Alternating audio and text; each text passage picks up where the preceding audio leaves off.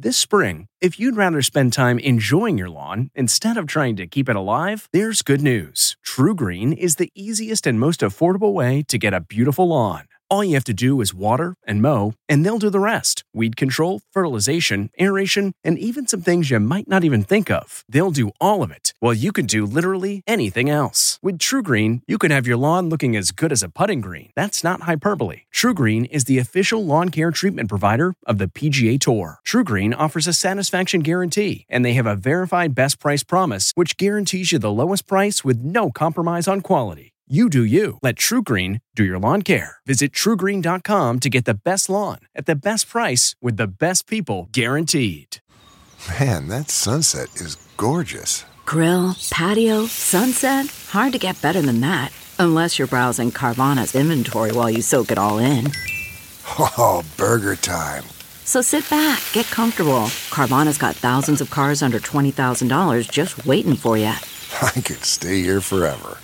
Carvana, where car buying meets comfort, meets convenience. Download the app or visit Carvana.com today. This is Intelligence Matters with former acting director of the CIA, Michael Morell. Brought to you by Lockheed Martin. Your mission is ours. Mohammed bin Zayed, who we all affectionately call MBZ. How would you describe his worldview, his mindset, his vision? This is the heart of your piece, right? Sure, yeah. I think his vision of the Emirates and the Arab world's future is, well, first of all, it's not democratic, we should say that. Although it does have its own sort of, how to put it, certain forms of accountability, in which people can bring concerns to the ruling family. And I don't think he would use this word, but I think it's, at least in relative terms in the Arab world, it's a secular vision. He does not want to see political Islam taking over that region. And I think he's immensely, immensely concerned about that. I think that Iran, since 1979, has been a tremendous concern for the Emiratis, a feeling that right next door they have this radical revolutionary power. And there were times when they would encourage, I think somewhat irresponsibly, they would encourage the United States to be more aggressive with Iran without really adequately recognizing or understanding how dangerous that would be for them. After all, they're the first line of defense. They're right across the water. You can practically see Iran from the UAE coastline. And I think they've recently become more realistic about that. They've seen that Trump, who they initially welcomed as someone who's going to be a tougher opponent of Iran, is actually very unpredictable. And so they have now undertaken, and I think they pioneered this and the Saudis followed, a sort of quiet diplomacy with Iran in an effort to make sure that at least they are not targeted if there's a war. I mean, that may be impossible. How do you think he sees Russian and Chinese attempts to gain some influence in the region? I think he sees Russia and China as important powers that he needs to balance his relationship with the United States with these guys. And I think with Russia, my sense is that his principal goal is to pull Russia away from Iran.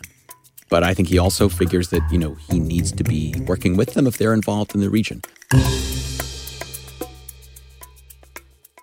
Robert Worth is an award-winning journalist who focuses on the Middle East. He was the New York Times correspondent in Baghdad from 2003 to 2006, and its bureau chief in Beirut from 2007 till 2011. Robert just published a piece in the New York Times Sunday magazine on one of the Middle East's most important but least well-understood leaders, Mohammed bin Zayed of the United Arab Emirates. I just sat down with Robert to talk about the piece, and we'll be right back with that conversation after a word from our exclusive sponsor, Lockheed Martin. I'm Michael Morell, and this is Intelligence Matters.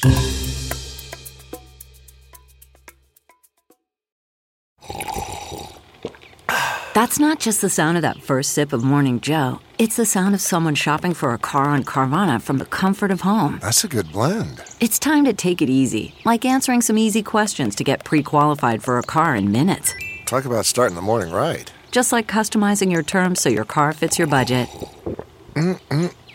Visit Carvana.com or download the app to experience car shopping the way it should be. Convenient, comfortable.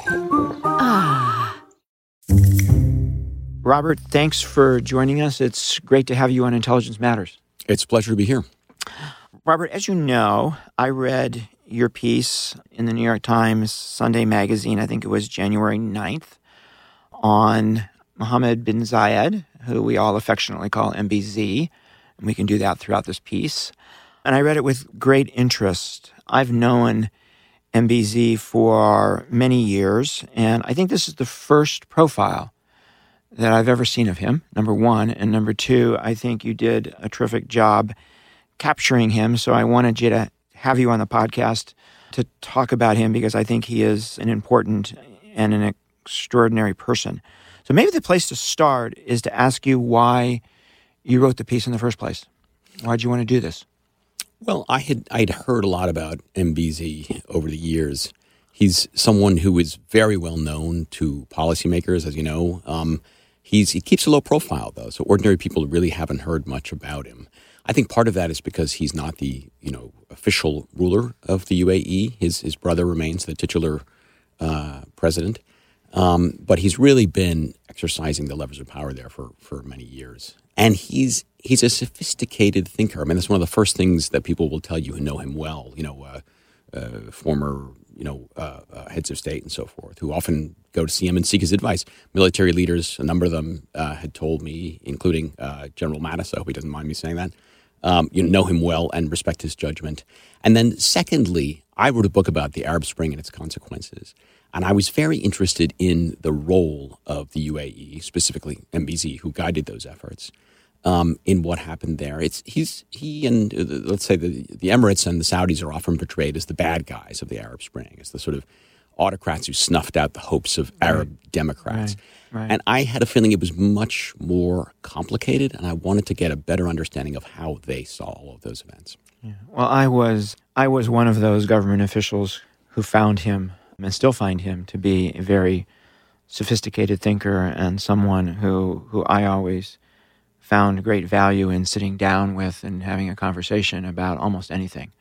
So I'm not surprised you heard that from many people. Why do you think they decided to cooperate with you? Because they've been so reluctant to let him talk to a journalist, for example, and you had the opportunity to interview him. Why do you think they did that? I think it's a couple of reasons. I think one, they were independently, moving closer towards being a little more transparent. He's made more, head of state visits to places. He's sort of come out a bit as being the decision maker in the Emirates. Also, I'd lobbied them over some time, I think the fact that I had written quite a bit about the Gulf over many years may have made a difference. And then finally, I wrote a story that came out in 2018 about a big ransom, a group of Qataris who were falcon hunting in Iraq and were captured, and then there was an enormous and complicated ransom. Captured by a Shiite militia. Iran played a big role in all of this. And I wrote a long story about how that happened, which, to be pretty frank about it, made Qatar look bad. Now, as you know, the Emirates is in a big feud with Qatar. And I think that may, inadvertently have endeared me to the Emirati leadership. So I think it was one of the first two paragraphs of your piece, but you called MBZ one of the most powerful men on earth. That's a quote. Why? Well, if you just look at the amount, the sovereign wealth funds of the Emirates, they're tremendous, more than 1.3 trillion. He's also developed a very sophisticated, small but very sophisticated and efficient military. Really, as far as I understand, probably the best trained special forces, apart from Israel, in the Middle East, and he's deployed them. So he has the levers of power in several different ways, and also because, unlike some other countries, he really, along with his brothers, is in charge, can make independent decisions without having to worry too much about domestic audience, since it's a very small country. So for all those reasons, I think he's just sort of stands out. Okay, so for our listeners, let me ask you some questions about him personally. Who is he from a family pedigree perspective? Sure. He is the son of the founder of the United Arab Emirates. The country was founded in 1971, and his father, Sheikh Zayed Al Nahyan, is just a legendary, huge figure. Really, I think universally respected in the Middle East because no one thought that country would really come together. It was a group of sheikdoms on the north side of the Arabian coast, of the Arabian Peninsula. And they were fractious, and there was a history of fighting, even within some of those sheikdoms, including Abu Dhabi, which is the largest, and that's the one MBC comes from. But Sheikh Zayed was very charismatic, very, very wise character who managed to pull them all together. And then, of course, used the tremendous oil money they had wisely, and they built this incredible example of a peaceful and very developed country. You said his brother is actually the leader, and he's got a couple roles, right? He's the crown prince of Abu Dhabi, and he's also the defense minister of the entire country. Mm-hmm. So how is it that he essentially becomes the leader of the whole place? Mm-hmm. His brother, Sheikh Khalifa, had a stroke years back, and so was really kind of out of commission. The titles that they have, the leaders of the different emirates, are a little out of whack with their actual responsibilities. So, for instance, many people are more familiar with Sheikh Mohammed, who's the ruler of Dubai, one of the other seven emirates. But Abu Dhabi has always been by far the richest, and just in geography, it's by far the largest of the emirates. And so that automatically gave, its leader a greater share of power. And then finally, I think there's a kind of complex internal process in which people are sifted out, and there's a kind of it's not exactly democracy, but a kind of a collective judgment on who is most fit to run the place. And I think for a number of years, it's been clear, both to outsiders and inside the Emirates, that Sheikh Mohammed was the guy.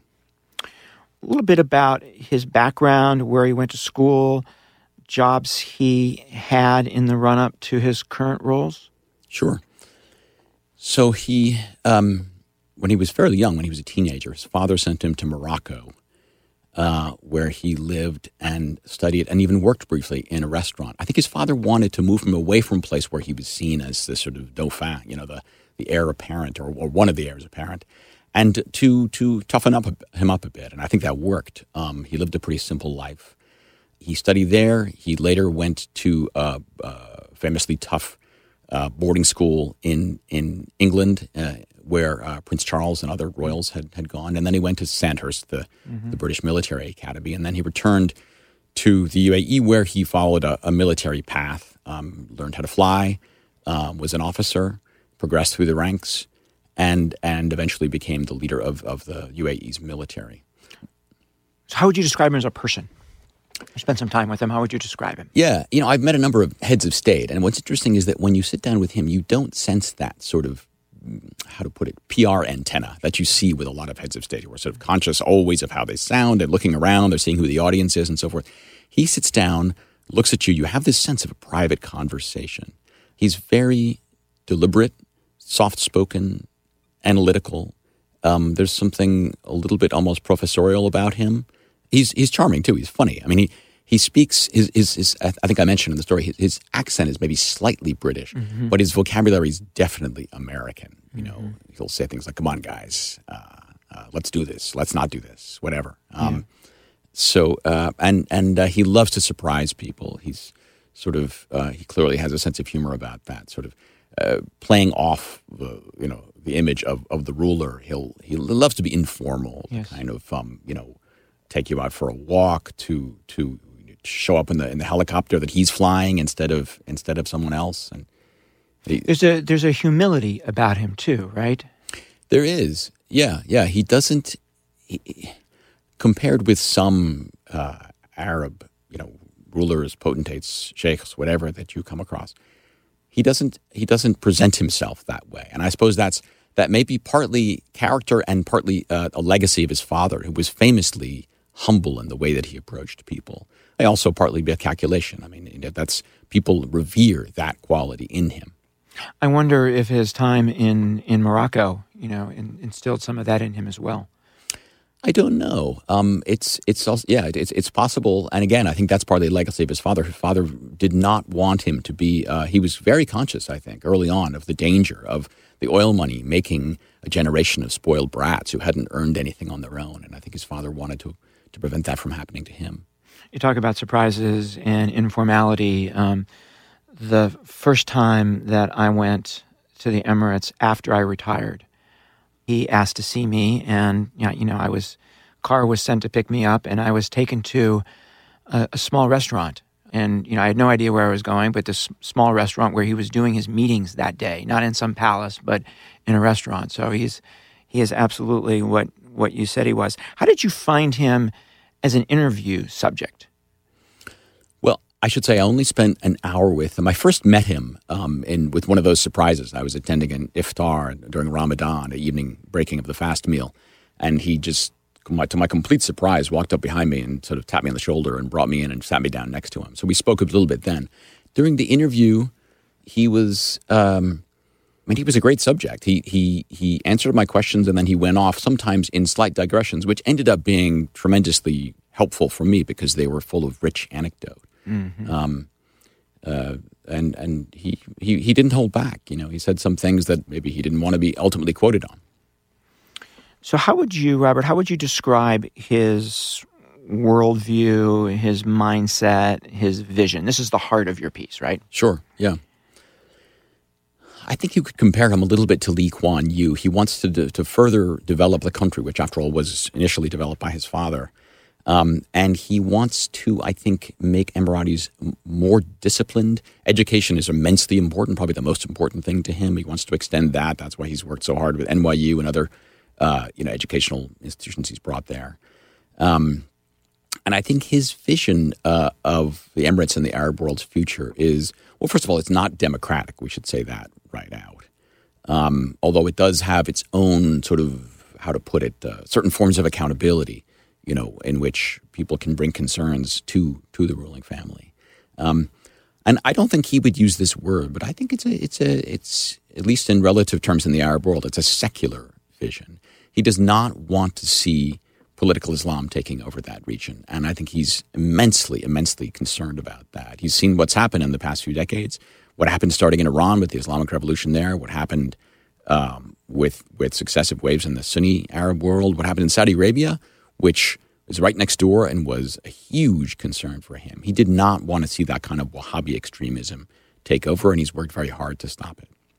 Has this vision been a constant for him for a long period of time, or has he grown into this, do you think? I think he's grown into it. I mean, I think it really, and after all, I should say, he was an Islamist in his thinking as a young man. So many people in this generation were. It was partly because his own father unwittingly had put a guy in charge of his son's education who was himself a Muslim Brotherhood member, an Egyptian living in the Emirates. And he was under the sway of that thinking for several years, and then he, at some point, decided in the early 80s that it was completely irreconcilable with the kind of country he was growing up in and with the kind of ruling system it had. And so I think over time, as he saw how powerful how the Islamist thought was in the region, he began to develop a stronger desire to kind of push back against it. So you tell a story in the piece about a conversation that he had with his father right after 9/11. Can you tell that story? Sure. This is when he went to his father and said, this must have been, I guess, October 2011, said the Americans are going into Afghanistan. And his father, Sheikh Zayed, who was then quite an old man, said, well, we have to be there with them. We need to be fighting alongside them. And MBZ wasn't quite prepared for this, and he said, well, how do I sell this? I mean, after all, this would mean Muslims killing Muslims, which is going to look bad. And his father then said, so tell me, do you like the Quran, the Hadith, the Sunnah of the Prophet? And of course, MBZ said, yes, of course. And he said, do you think that this guy out there, Osama bin Laden in the mountains, is living according to our religion? And MBZ said, no, absolutely not. And he said, you're right. Our religion is being hijacked. And he ultimately takes on that view, correct? Yes. And he told me that really stuck with him. You mentioned kind of the Lee Kuan Yew of the Middle East. Do Do you think he thinks about it that way? Does he have a role model in his mind? I don't think so. He certainly never mentioned Lee Kuan Yew. That was my thought. I think actually Sheikh Mohammed, the ruler of Dubai, who, after all got more attention, earlier, I think, for the way that he developed Dubai into this very flashy, both tourist and economic kind of Disneyland feel. Yeah, exactly. Kind of a crazy Disneyland. And I think he has mentioned Lee Kuan Yew as a kind of role model. I think for MBZ, it's less about, being an economic hub. After all, Abu Dhabi is really sort of more the capital. It's more involved in political and financial military decisions. But I think he does want to build a place that is where more or less secular values are being promoted, where he wants to build a future where beyond oil, and he's worked very hard on that. That's one of the things that he doesn't get talked about much. But he created this alternative sovereign wealth fund, Mubadala, that has worked very hard in creating alternatives to oil. We're going to take a quick break to hear from our sponsor. Then we'll be right back with more of our discussion with Robert Worth.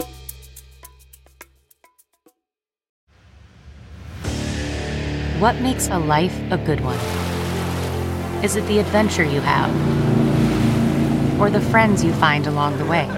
Maybe it's pursuing your passion while striving to protect, defend, and save what you believe in every single day. So, what makes a life a good one? In the Coast Guard, we think it's all of the above and more, but you'll have to find out for yourself. Visit gocoastguard.com to learn more.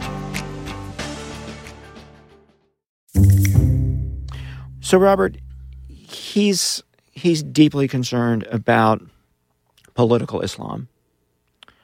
And I think he would argue that more open democracies in the Middle East are more vulnerable to it. And you need a more authoritarian state to take it on. That's that convenient argument for him, right? But do you think at the end of the day, you know the region well, do you think that argument is right? That's a very tough question, and I think it really depends on the particular country. When I look at the countries in the Middle East today, I take great hope in looking at Tunisia, which, as you know, is a democracy now. It's still troubled. It's still got a very weak economy, but you do have a balance there between the relatively moderate liberal Islamist party and Nahda and the principal secular party. But I think that's because Tunisia was in a very different condition from just about every other country in the region. For the rest of them, unfortunately, these the nominally democratic republics that emerged after the Second World War have just been catastrophic. And we saw what happened. I was living in Iraq, after the American invasion, when this rapid introduction of American-style elections really seemed to make the country more unstable and violent and help to propel it into a civil war. So I think that for a lot of those countries, some sort of benign autocracy may be the best way towards a more democratic future. So I want to ask you, Robert, about his views of his relationships with the other players in the region. And maybe the place to start is us, the United States. How does he think about us? And I'll start by saying I've gotten earfuls over the years about U.S. policy, so I'll put that on the table. Sure. Yeah, I can imagine. Well, I mean, first of all, the first thing to say is that there's a deep relationship. His father was very much in favor of a strong relationship with the United States and towards the West in general. At a time when, remember, this was, Zayed founded the country in 1971, when anti-imperialism was running very strong, Arab nationalism was very strong. There were countries that were nationalizing their oil. And Zayed's attitude was, no, these people have the skills and the education and the wherewithal to help us, and we need to be friends with them. And so MBZ, when he was growing up, absorbed that point of view, worked very closely as a military officer and later as the defense minister working with the Pentagon. But I think he was also anxious about what came to be called the democracy agenda. He felt that the United States should continue to value stability more in the region, and that promoting elections was often meant being blind to the circumstances of those countries. I mean, he saw what happened in Hamas with the elections there in 2006. Right. I think they were very anxious about the American invasion of Iraq in the first place. I think they would have probably preferred to have, if it were necessary in the first place to invade, to simply decapitate the regime and put a more clubbable figure in charge, but not to change the system. Right. What about the Saudis? I mean, you mentioned a little bit of concern about Wahhabism and the spread of it, but his relationship with Mohammed bin Salman, the crown prince of Saudi Arabia, how does he think about that? I think Saudi Arabia was a huge, maybe in some ways the biggest foreign concern for MBZ for many years, just because it was right next door and it was so powerful, so rich. And I think the feeling sort of was we have to help the Saudis help themselves because the leadership there was feckless. He would never say that, of course. I think when he saw MBS come along, and he had actually, even under late in the reign of King Abdullah, there had been a rapprochement and a feeling that they could work together. So it started then. But when he saw MBS, he thought, okay, this is a young guy who's got bold ideas for reform, which were patterned, I think, in large measure on the UAE and what MBZ had done. And he said, this guy may be young, impetuous, he may make mistakes, but he's headed in the right direction. We really need to encourage him. And he told his American counterparts, guys could get on board. I don't think he believed that the United States would be able to make that decision about who would be the next ruler. Right. That's a decision that's made in Saudi Arabia. Right. But what he did say was, please get to know this guy. So he actually has mentored MBS a bit. Yes, he has. I think the trouble there is that it's nobody wants to admit that for various reasons. The Saudis see themselves as the big gorilla in the region, right? They're in charge, right? And even though MBZ is older than MBS, they don't want, if there's a mentoring relationship, they don't want to present it that way. And the Emirates, for the same reason, doesn't want to get out of line. They're keen to present themselves as an assisting partner. But it would certainly, I would say, be in our interest for him to be mentoring MBS. That would be actually a good thing. Exactly. Well, I certainly heard a lot of talk about that, especially after the gruesome murder of Jamal Khashoggi, who I knew personally. And I think there was a feeling, who is going to do it? Who is going to coach this guy? Who is going to, after all, tell him you can't do this sort of thing. Exactly right. I mean, if we can't get rid of him and replace him with someone else, which after all is a very perilous enterprise and probably beyond our powers, who is going to help him change? And a lot of people would say, well, the only person in a position to do that is MBZ. I'm not sure MBZ is in a position to do that, though, because especially now that MBS is and has been in place for a number of years, he sees himself as the main guy. The Iranians. How does he think about the Iranians? I think, as we said earlier, that Iran, since 1979, has been a tremendous concern for the Emiratis, a feeling that right next door they have this radical revolutionary power.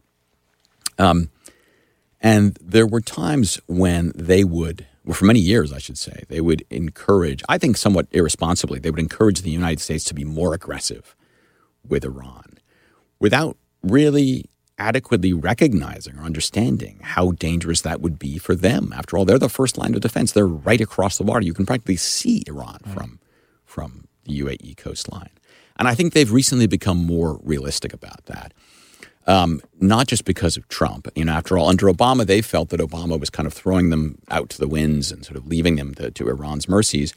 But then they've seen that Trump, who they initially welcomed as someone who's going to be a tougher opponent of Iran, is actually very unpredictable. That he's made these gestures. He assassinated Qasem Soleimani, and at other times he seems to be saying, sort it out yourselves. I want to pull my forces out of this region. It's not my problem. And so they have now undertaken, and I think they pioneered this, and the Saudis followed, a sort of quiet diplomacy with Iran in an effort to make sure that at least they are not targeted if there's a war. I mean, that may be impossible. I think, and I hope they recognize that's impossible. The notion that you can cut yourself out of a war is unrealistic. Particularly when you have a U.S. military base sitting there. Exactly. It's not going to work. How do you think he sees Russian and Chinese attempts to gain some influence in the region? I think he sees Russia and China as important powers that he needs to balance his relationship with the United States with these guys. He sees that Russia is, for years now, has worked hard to play a powerful role in Syria and elsewhere. I mean, Russia's really all over the place in the region. It wants to be a power broker. And I think with Russia, my sense is that his principal goal is to pull Russia away from Iran. But I think he also figures that, he needs to be working with them if they're involved in the region. With China, it's just a fact of their tremendous economic power, in Africa, to a less extent in the Middle East. If he doesn't get what he wants from American military suppliers, he's long been perfectly willing to deal with the Chinese. And he sees, the Belt and Road Initiative as something he's got to be part of. Yeah, my sense a little bit is that his view of the Obama administration not being there for him and the Trump administration's unpredictability, he has no choice but to hedge a bit, right, and talk to the Russians and talk to the Chinese and be more engaged with them. It's just reality for him. It's realpolitik for him. Yeah, absolutely. I think he's right about that. So, Robert, MBZ made a decision in 2009, around 2009, to pursue a more activist foreign policy. Why did he do that? What were the drivers? I think what really began to move him in that direction, I mean, he had developed a much stronger military. He saw the United States, first of all, playing a less active role in the region. He thought he couldn't rely on them anymore. And then when the Arab Spring happened, I think he was very anxious about political Islamists taking advantage of that vacuum. And he didn't think anyone else was going to play that role. There was an important meeting, I don't think I mentioned this in the story, but a meeting of the Friends of Syria group, I think in Istanbul, and around 2012, 2013, at which there was a discussion about the Syrian rebels and who to back. And the foreign minister, MBZ's brother, Abdullah bin Zayed, said, look, we're getting concerned. A lot of these rebels are very, very Islamist. We're going to end up repeating what happened in Afghanistan here. And the Turkish and Qatari foreign ministers said, no, we can't worry about that. These guys are the best fighters. We just got to back them, and then when it's all done, when Assad's out, we'll figure out the rest. And Abdullah bin Zayed, ABZ as he's known, was horrified, but also horrified that John Kerry, who was there and listening to this, did not step in, did not say anything. And that moment was later described to me by MBZ and others as an important moment when they realized, wait a minute, something's going on here. No one is recognizing how dangerous this is. What are some of the examples of the more activist foreign policy that they've pursued? Well, first of all, they were very much involved, I think, in what happened in Egypt in 2013 when Mohamed Morsi, the democratically elected president, was overthrown and replaced by the military.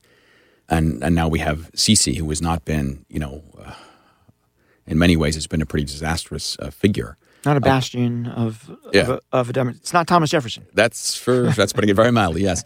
And in many ways has been more repressive than Mubarak was. Of course, MBZ would make the argument, and it's impossible to know. What if Morsi had stayed on and had led a thorough Islamization of the state? After all, demographically and otherwise, Egypt is the anchor of the Arab world. That could potentially have been catastrophic, and that's the argument they will make. Right. But so that was, I think, the first and in many ways the most important intervention MBZ was involved in. Then there was Libya, where they had been involved along with NATO in 2011.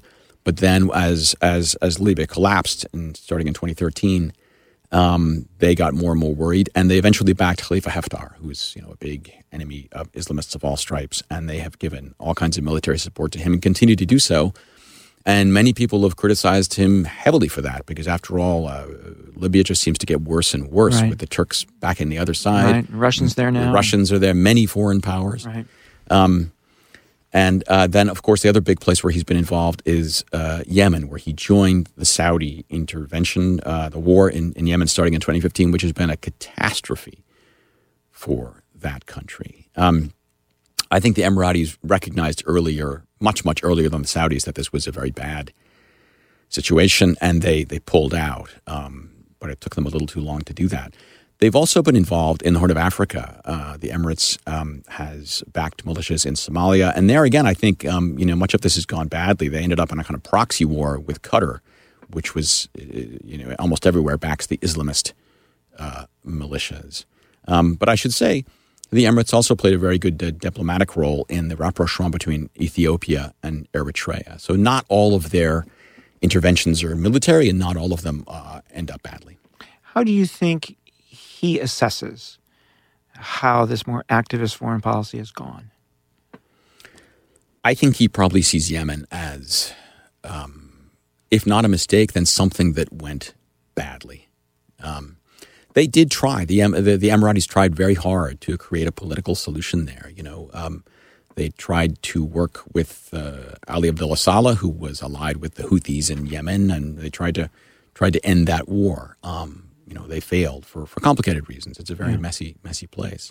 I think MBZ would defend it and say that, what's happening now may look bad, but that's, weighed against a what if, weighed against the potential Islamization of these countries, which could, it's true, have been catastrophic. I mean, Libya, for instance, enormous supplies of weaponry and in an important place on the Mediterranean coast could have been really dangerous if it had become a theocracy. Right. So he has this fear, right, of a dark future for the Middle East, which is leading him to behave the way he does both at home in trying to build a modern society, almost liberal modern society, and the way he behaves from a foreign policy perspective in the region. Do you think he's ultimately optimistic about the future of the region or not? I think he is. I think he believes he's going to win. But I think he believes he has to fight hard in order to do so. And some people would say that he's fighting too hard. I mean, for instance, you mentioned he's building a liberal society at home. Well, in certain respects, yes, he's empowered women. He's very much about pluralism. You go to the Emirates and you see things you don't see in Saudi. You see Hindu temples, you see Christian churches, all that kind of thing. But in terms of civil liberties, no way. I mean, that is a surveillance state where you are not, you really better not criticize not just the Brotherhood, but any express any serious disagreement with the government. Everyone is being watched, and there's quite a bit of fear about that in the population. So as a writer, I'm sure that some things were left on the cutting room floor in your piece. Was there anything that was taken out that you really wish would have made the cut? Well, one thing that I find interesting is the way that the embargo with Qatar developed. It's a long-standing thing. It has personal elements, but it also has this. I think the most important part is this deep disagreement about the role of political Islam.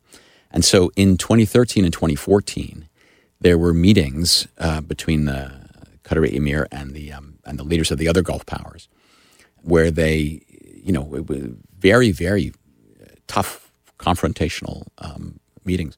One of them in particular that I got accounts of that I had to take out in 2014, at which the young new emir of Qatar was essentially, surrounded in a hostile meeting in Riyadh, and King Abdullah kind of read him the Riot Act and said, you're a liar.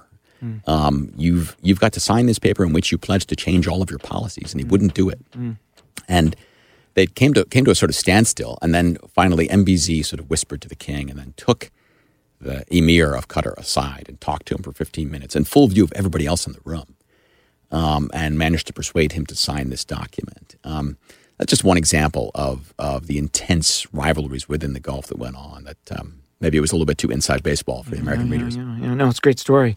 Robert, thank you so much for joining us. To the listeners, you can Google Robert Worth New York Times, and you'll find a list of all the things that Robert has written, including this piece, and I would urge everybody to go read it. Robert, thank you. It's a pleasure. Thank you. That was Robert Worth. I'm Michael Morell. Please join us next week for another episode of Intelligence Matters. This has been the Intelligence Matters podcast with former acting director of the CIA, Michael Morell. Brought to you by Lockheed Martin. Your mission is ours. The podcast is produced by Olivia Gassis. Jamie Benson, and Jake Rosen. If you haven't already, subscribe, rate, and review wherever you download podcasts. You can follow the show on Twitter at Intel Matters Pod and follow Michael at Michael J. Morrell. Intelligence Matters is a production of CBS News Radio.